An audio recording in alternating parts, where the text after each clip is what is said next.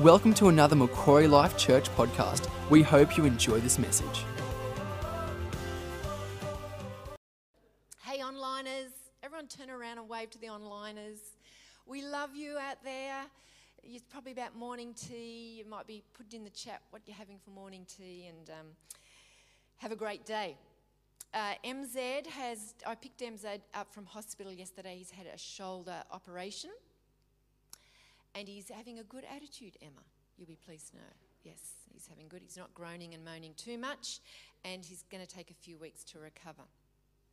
All right, so just a bit of a rundown on this term. You all look very attractive, by the way. We should have a mask competition. Rodney, your mask is looking very good. Like that mask. So what's happening this term? Next week, Fraser's going to kick us off with her 2-week series on end times, because I thought it's important as Christians, you don't go by conspiracy theories, but you've got to follow the scripture. And so if you come next week, you'll find out, is the vaccine the mark of the beast? That's what we need to know.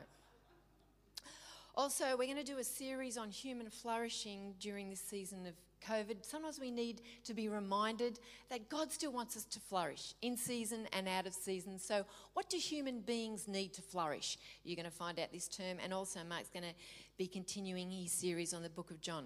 Well, identity. Who are you? You wouldn't think those 3 little words would be so complicated and be so hard to answer. A few years ago in Georgia, in America, they found a naked man next to a dumpster who had been knocked out behind Burger King. He had no clothes, no identity. They took him to the hospital where he regained consciousness. He had developed amnesia and he didn't know who he was.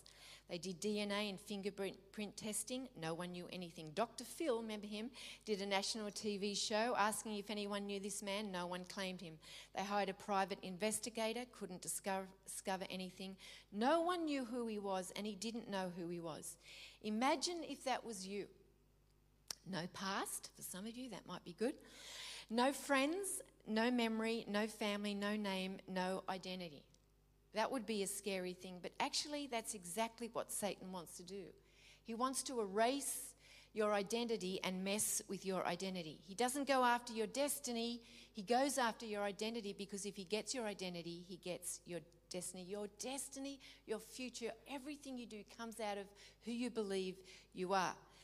And I know this to be real. You've heard my story. At 15 years old, I believed I was the Antichrist, and followed thoughts of depression, thoughts of suicide. And I know Satan's plan, by what I believed about who I was to take me out. And if not to take me out, was to get me to live a life of fear. I hated myself, and when you hate yourself, it's very hard to love others. Actually, when you hate yourself, you're closed down and you can't relate to others. And I was born to connect. So he was going after me, but he goes after every single one of you. And if you're in a dark place today, I'm saying this to you, don't quit. And I pray that God will really speak to you and lift your identity in line with what he thinks of you. Find your true identity. Satan cannot create anything. He can only pervert, distort, or destroy. He can't hurt God. He can't hurt God, so how does he get to God? How do you get to me? By going after my kids. So he goes after God's kids. If Satan can keep you from being you, hide your true identity, distort your identity, oppose what God intended you to be, he will hurt God. Remember, Satan refused to accept his God-given identity and instead tried to form a new identity apart from God. And he wants us to do the same. And it's interesting, Bronnie, you talked about your drums, because I think there's a thing in a lot of us, there was definitely a thing in me that wants to kind of give its middle finger to God and say, I don't want you to tell me who I am. I want to find out who I am. But I've got to tell you, without your maker, without you are made in the image of God, you and I will never, ever find out who our true identity is. And I want to tell you something, someone who's been walking with God for many years. Your identity is a broad place. It's a beautiful place. It's not restricted. Remember, the enemy comes to steal, kill, and destroy, but God comes to give you an abundant life, an abundant identity. Definition. Craig mentioned this last week. Tim Keller's definition is a good one. Identity is a stable self-understanding. It's the core, who I most fundamentally am. Yes, he's a bloke speaking. Yes, I'm a father, a son, a minister, I work here. Yes, I have all these different things, but who am I really? It's a stable core, and then self-regard. Self-regard is, how do I feel about my core? Do I feel good about it?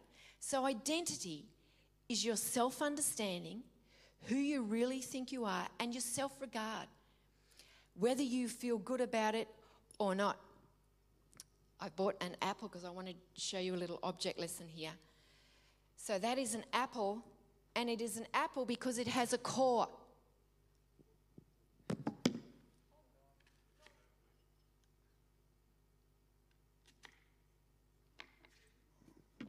So these are pieces of apple, but it's not really apple. It can't really be the apple without the core. And you have got lots of pieces to you. Being a mother is a piece of me, but what happens if my kids die? I'm no longer a mother. So it better not be my core. I am a senior pastor, that is a part of me, but one day I'm going to finish this season, so I hope it's not my core. There's many parts of you, female, male, race, things you like, your interests, but they're part of you. They're not your core. Your core is the thing that's inside you and what you really believe about you. And your core needs to be strong. And through all, imagine if this apple, this apple is an apple wherever it goes. It's an apple in a kid's lunchbox. It's an apple at a posh party. It's an apple in the supermarket. Apple in the trolley. But human beings aren't like apples. We kind of change our core according to what environment we are. But Jesus didn't. He had a strong core. Remember, Jesus spoke to him and said, "This is my beloved Son in whom you are well pleased." He had a strong core. And when you've got a strong core and your core matches the pieces of you, you can go through many storms and you can stand strong and you are whole. You are the same person in every environment. So how does the enemy go after our identity? Craig touched on this last week. He uses the opinions of others to keep you from being the true you. So what others say about you, your teacher, partner, some of the things they said were true, but many of the things they said about you weren't true. They were trying to get you, many people try to get you to be what they want you to be. In fact, many of us even try to be what we think we should be, instead of what God wants us to be. Satan uses culture and media messages to mess with our identity. Most of us are affected by culture in a very deep way, much more than what we realise. Every culture pushes an identity process on us, and that culture never asks permission. Culture doesn't come knocking at Josie's door when she's 8 years old and say, "Hey, Josie, for the next few years, one of your best friends going to be skinny and you're going to be in social media and you're going to realise that you're not good enough, that you're not thin enough. And at 15, you're going to develop an eating disorder." Just wanted to give you a heads up. The culture doesn't do that.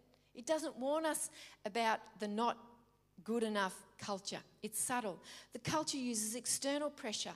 We try and please others. We try and copy their core. I adored my dad, and my dad did Latin. So when I was in year 8, guess what elective I chose? Latin. Do you think I look like a Latin person? I wasted 3 years of my life. I can say about 8 words in Latin. Except I realise if the government makes a rule that we have to speak in Latin, Kaz, I'm your girl.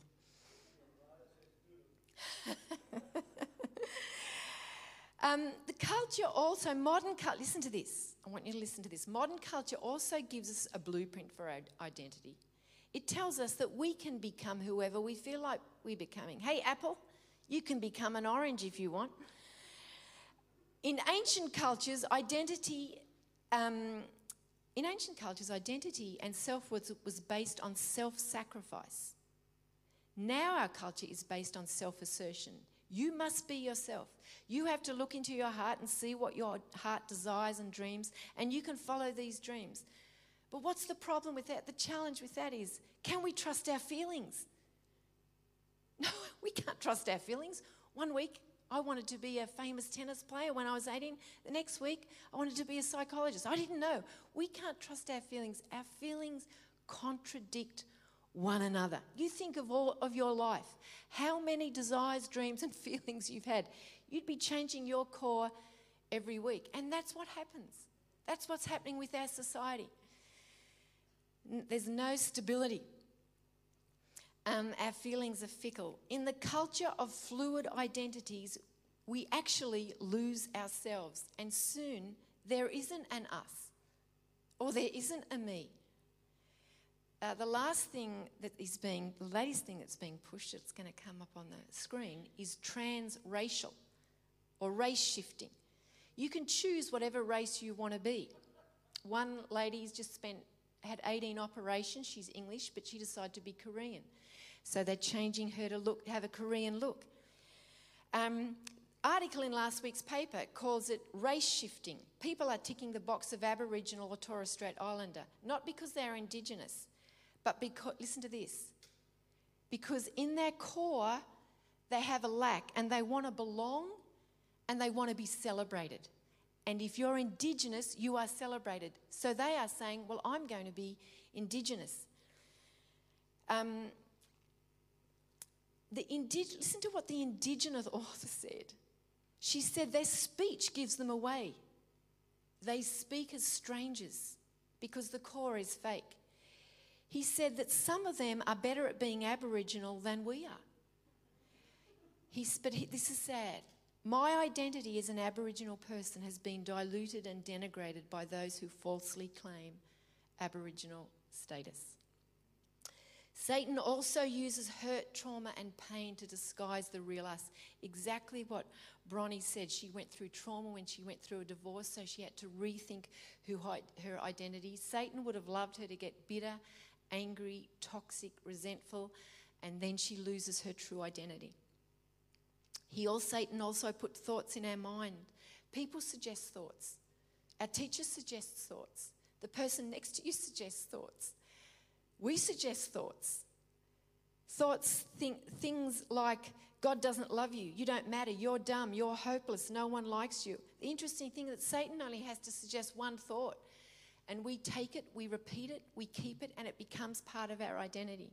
And then guess what? Satan doesn't have to mess with our head anymore because we're messing with our own heads. So what does the Bible say? Well, the Bible gives us a clue when it tells us in the New Testament 35 times that we are in Christ. Christianity is not like our culture. It's not like any other religion. In Christianity, the good news is you don't have to earn your identity. You don't have to achieve your identity. It is given to you. You just need to receive it. 1 Peter 2:9 gives us some fingerprints for our identity. It gives us a picture of us, says exactly what Bronnie said. To change your identity, to get the identity that God wants you, you have to operate from a picture. You know, all of you have got a picture because we're made in the image of God. So we've got a creative picture inside of us who we are, and we operate out of that. So it's so important you get the right picture. 1 Peter 2 says this, but you, put your name in there, but you, Sal, are not like that, for you are a chosen people. That's your first picture. You are royal priests, a holy nation. It's the second picture. God's very own possession. As a result, you can show others the goodness of God, for he called you out of the darkness into his wonderful light.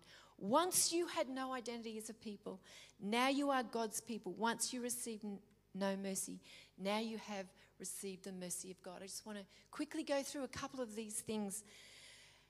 The first thing is you are a chosen people. It's painful when you're not chosen. Many of us have never been chosen, or we were chosen last. Put your hand up if you were a prefect. Look at that. How good is that? What did you have that I didn't have? God chose you. You are chosen by God. Ephesians 1:4 says this, for he chose, when did he choose you? When did God choose you, Corey? When your parents were having that romantic night on the lounge, on the couch? When did God choose you? God chose you.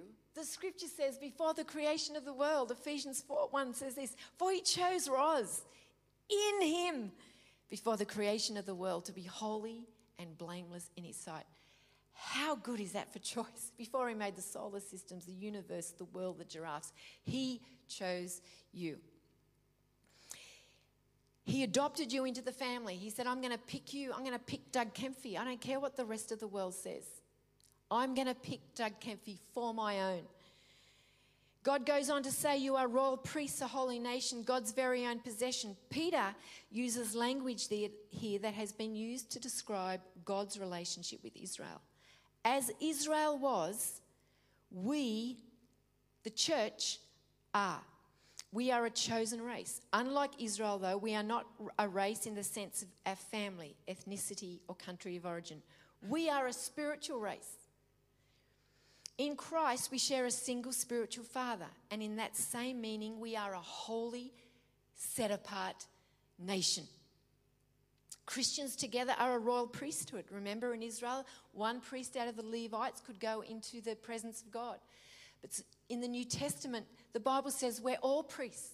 You don't need Mark to hear from God. You don't need me to hear from God. You can go right into the presence of God. We are a company, a holy nation, a royal priesthood. We are set apart. We have direct access to the Father. And finally, God has formed you into this nation, into this race, because he wanted a family. Remember, Heidi, when you wanted a family?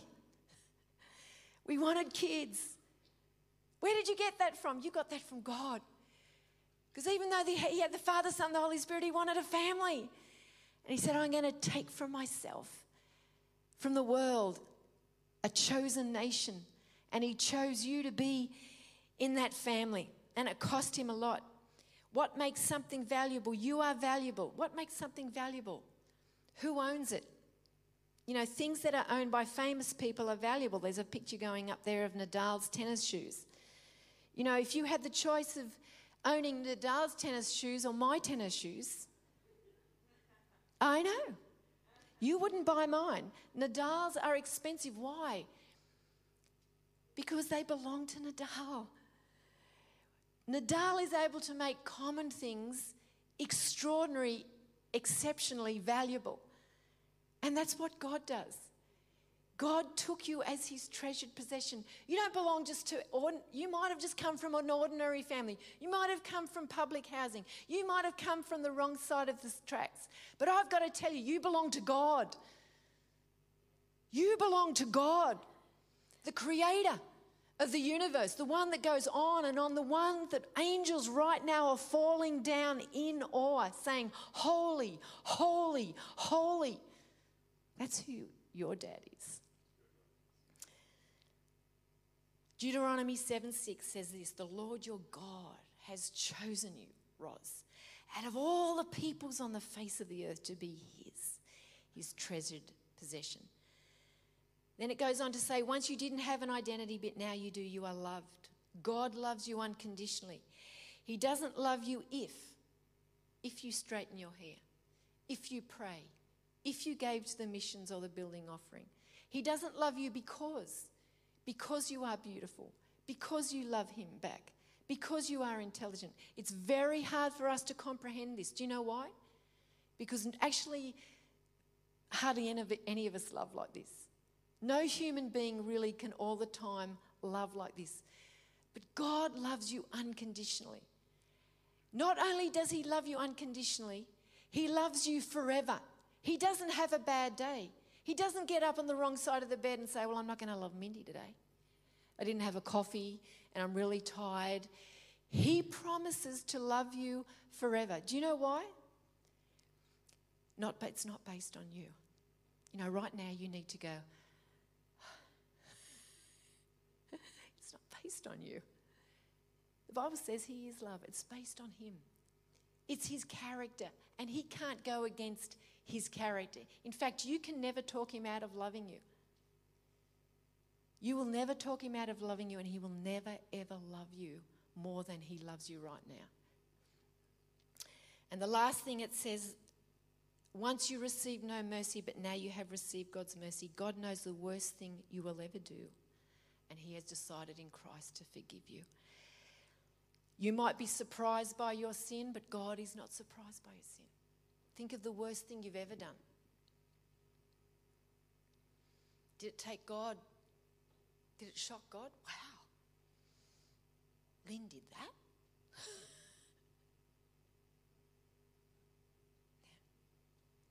His mercy is wide. Church. Not like our mercy. His mercy is wide. Do you remember the thief on the cross? You know, a few minutes just before he died, the thief on the cross didn't say the sinner's prayer. There was no Hillsong music, didn't say repeat after me. He said, remember me when you come into your kingdom.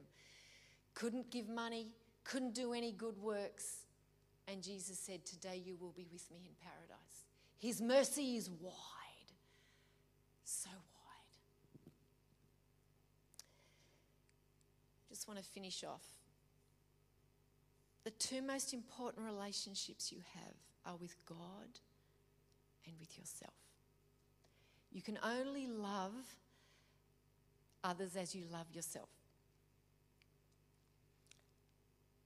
The most tormenting conversation I have ever had is not with Mark. It's not with anyone in the church. It's with myself. The good news is that I can change what I say to myself. You can choose what you tell yourself. And your dialogue and what you tell yourself will change the picture, will change your core. And you live out of your core. God is far more interested with our internal conversation than our external conversation. Listen to this. We edit with our mouths, don't you? You know, when I'm talking to people, sometimes I think something else. Gracie. But I say something nice. And you do too. We edit with our mouths, but we don't actually edit with our internal dialogue. The words we say to ourselves can cause a lifetime of ruin. We play unedited tapes in our heads. Remember the story of the prodigal son. I just want to go back. You know, we're doing a series on identity. And you need more than a series. I needed much more than a series when I was 15 and I thought I was the Antichrist. And if you've got a negative voice, you've got negative scripts in your head, if you've got a negative picture of yourself inside you, how long did it take you to get that negative picture? So it's going to take work and it takes time to get a positive picture, but you need to get it. You know, if there's one thing I regret, it's not working on my internal conversation and aligning it with God. God won't force himself on you. God won't come knocking tomorrow and saying, this is who you are, this is who. He's not going to, he very rarely does a supernatural thing. We're transformed. You're transformed by the renewing of your mind. So I challenge you to change what you think about yourself. But only you can do the work. But I challenge you to do the work. Above all, the Bible says, guard your heart, for all of everything. Everything you do flows out of your core. And the enemy will come and try to distort. So get some grit and tell him where to go. Tell him to go to hell. Sometimes I tell him to go to hell because I remember what it was like to be a 15-year-old. And today someone will probably take their life because they're listening to the lies of the enemy. So this is what I did. I said that was because I was gentle with that 15-year-old. I've learnt to be gentle with my core. That little 15-year-old. And sometimes she tries to take control again, but I speak to her and I said, hey, Roz, I know you hurt back then, but I love you and God loves you and you've come so far. And that little 15-year-old gets validated. And I don't speak hard. I used to speak really harshly to that 15-year-old. I don't anymore because it doesn't work. You got to love that 8-year-old. Love that 15-year-old. Validate it. story of the prodigal son. Remember, came from the gutter, squandered his inheritance, partied hard, lost everything, came back to his dad. Father embraced him, bought the robe.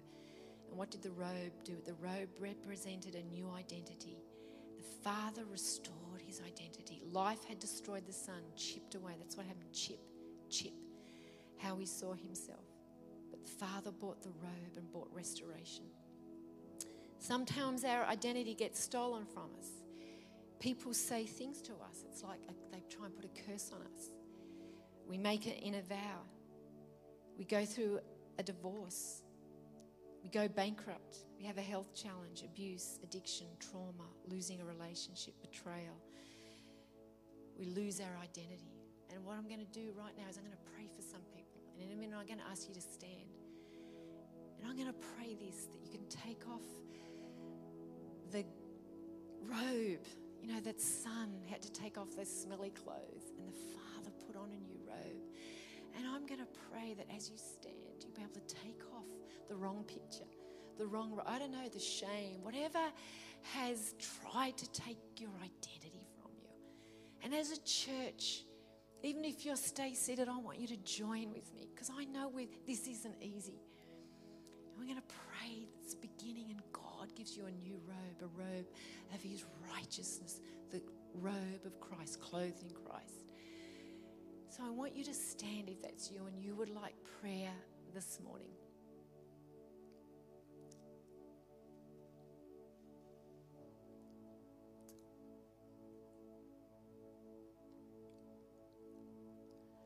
Thank you, Father.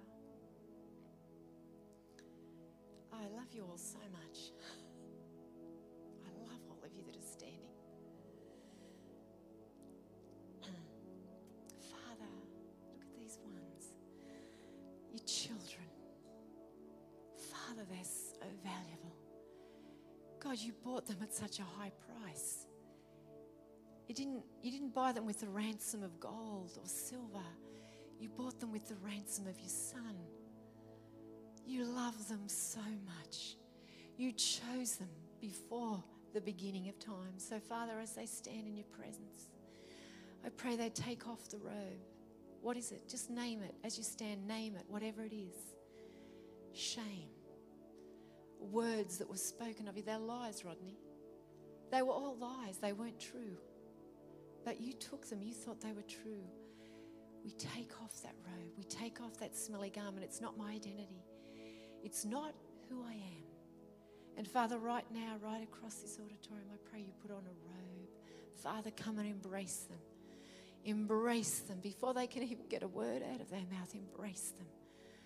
Father, bring the robe and put the robe of righteousness on them. Christ's robe. They are in Christ. They are redeemed. They are called righteous. They are your treasured possession. They are loved. There is now no condemnation for those who are in Christ Jesus. They have a future. They have a hope. Father, heal them. They are forgiven. Thank you, Father. Thank you. And as you sit, those ones that are standing can sit. I just want, as your eyes are closed, the rest of you, we always give an opportunity for people to receive Christ. When you receive Christ, you receive a new start. You receive a new identity. Christ comes into your life. You become a child of God. So while your eyes are closed, if that is you, I'm going to say a prayer. If you're watching online, I want you to pray this prayer after me. Lord Jesus, I ask you into my life. I ask you to forgive me for all my stuff-ups. And Lord Jesus, right now, I ask you come into my life. Heal me. Forgive me, Lord Jesus. Walk with me. Thank you. Be the Lord of my life. In Jesus' name, amen. And if you prayed that prayer, get in touch with us. Go to our website or come and see me after this service. Thank you, church. Have a great day.